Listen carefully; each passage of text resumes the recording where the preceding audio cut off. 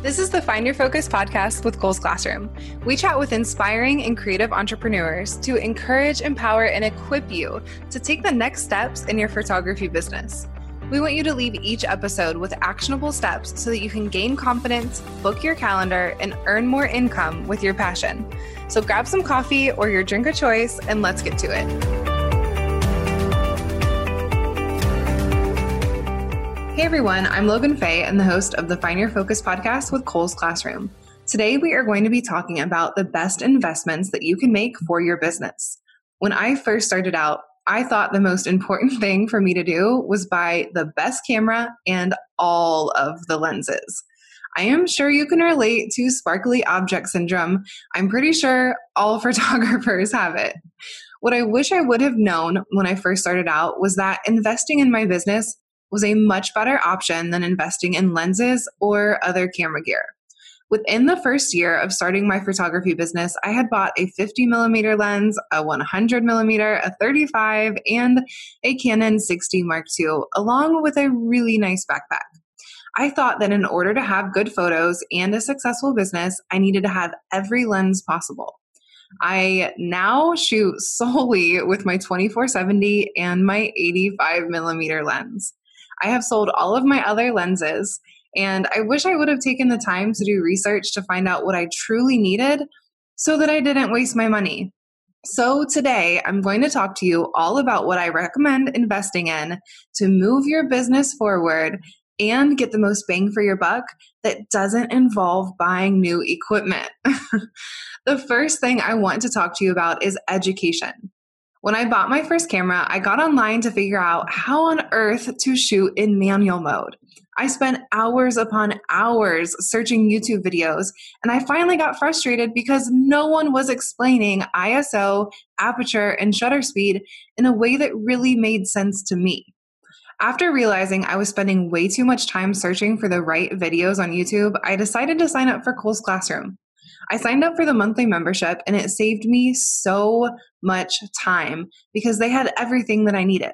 They have their fast track course that taught me how to shoot in manual mode, how to look for light, and so much more. Whether you are at the beginning of your photography journey and need courses on how to shoot in manual mode, or the middle of your photography journey and need to learn how to run Facebook ads or write words that convert, Kohl's Classroom has you covered. Find educational resources that work for you. For me, I am a very visual learner, so the courses that Kohl's Classroom offers really stood out to me. Wherever you decide to get your photography education, make sure you find somewhere that teaches in a way that you learn best. The next thing that I want to talk about is having a professional looking website. I cannot tell you how many times I have gone to a photographer's website and the photos look amazing, but the website is a total turnoff. I know that websites are not the cheapest investment, but when you have a professional looking website, you will get clients booking you as a result of it. SEO goes right along with this, and I do highly recommend that you find a website designer or educate yourself on SEO so that you can get your website set up in a way that it will rank on the first page of Google. If you are not ready to invest in a website designer or strategist, you can always look into templates that can at least up-level the look of your site for the time being. If you want to learn more about website design and what's important to have on your website, make sure that you check out episode 6 of our podcast where I interview Amanda from Carrie Love Designs. She is a wealth of knowledge when it comes to creating a website that doesn't just look pretty, but also has a strategy behind it. The third thing that I recommend investing in is a mentor. It doesn't matter what stage of your business you are in. A mentor is something that everyone should be investing in. When I joined Kohl's Classroom and the paid members Facebook group, I realized quickly how valuable mentors were. With my membership, I had access to the Kohl's Classroom mentors that would answer my questions day and night that I posted in the group. I was able to quit my full-time teaching job in less than 2 years after joining due to all of the help and resources that the mentors provided. About 2 years after I started my photography business, I also started working with Jenny Maroney, who is now a full-time business coach. She has helped me fast track my success from there. Without working with her, it probably would have taken me about 2 to 3 times as long to get done what I got done in a matter of months with her. I was able to scale my business quickly and successfully.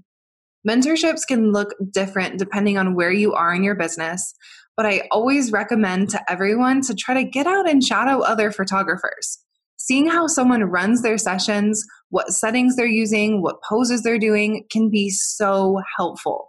Doing this in person is always the best, but there are always other good options as well, like the Backstage Passes that Cole's Classroom offers. In the Backstage Passes, there are videos of a photographer shooting a session, and as she's shooting, she's walking you through what settings she's using, why she's using them, what is going on through her mind when she's posing the family, and also she talks out loud as she's thinking about her next move as she's doing the session. Follow your favorite photographer or someone online to see if they offer some type of mentorship, and I can guarantee you that this will be an investment you will not regret. All right, the next thing that I want to talk to you about is so important. I cannot stress this enough. Invest in a client management system. I cannot stress, again, how important this is. During my first year of photography, I would email clients back and forth, arranging a day and a time for the session, customizing every single email that I sent out.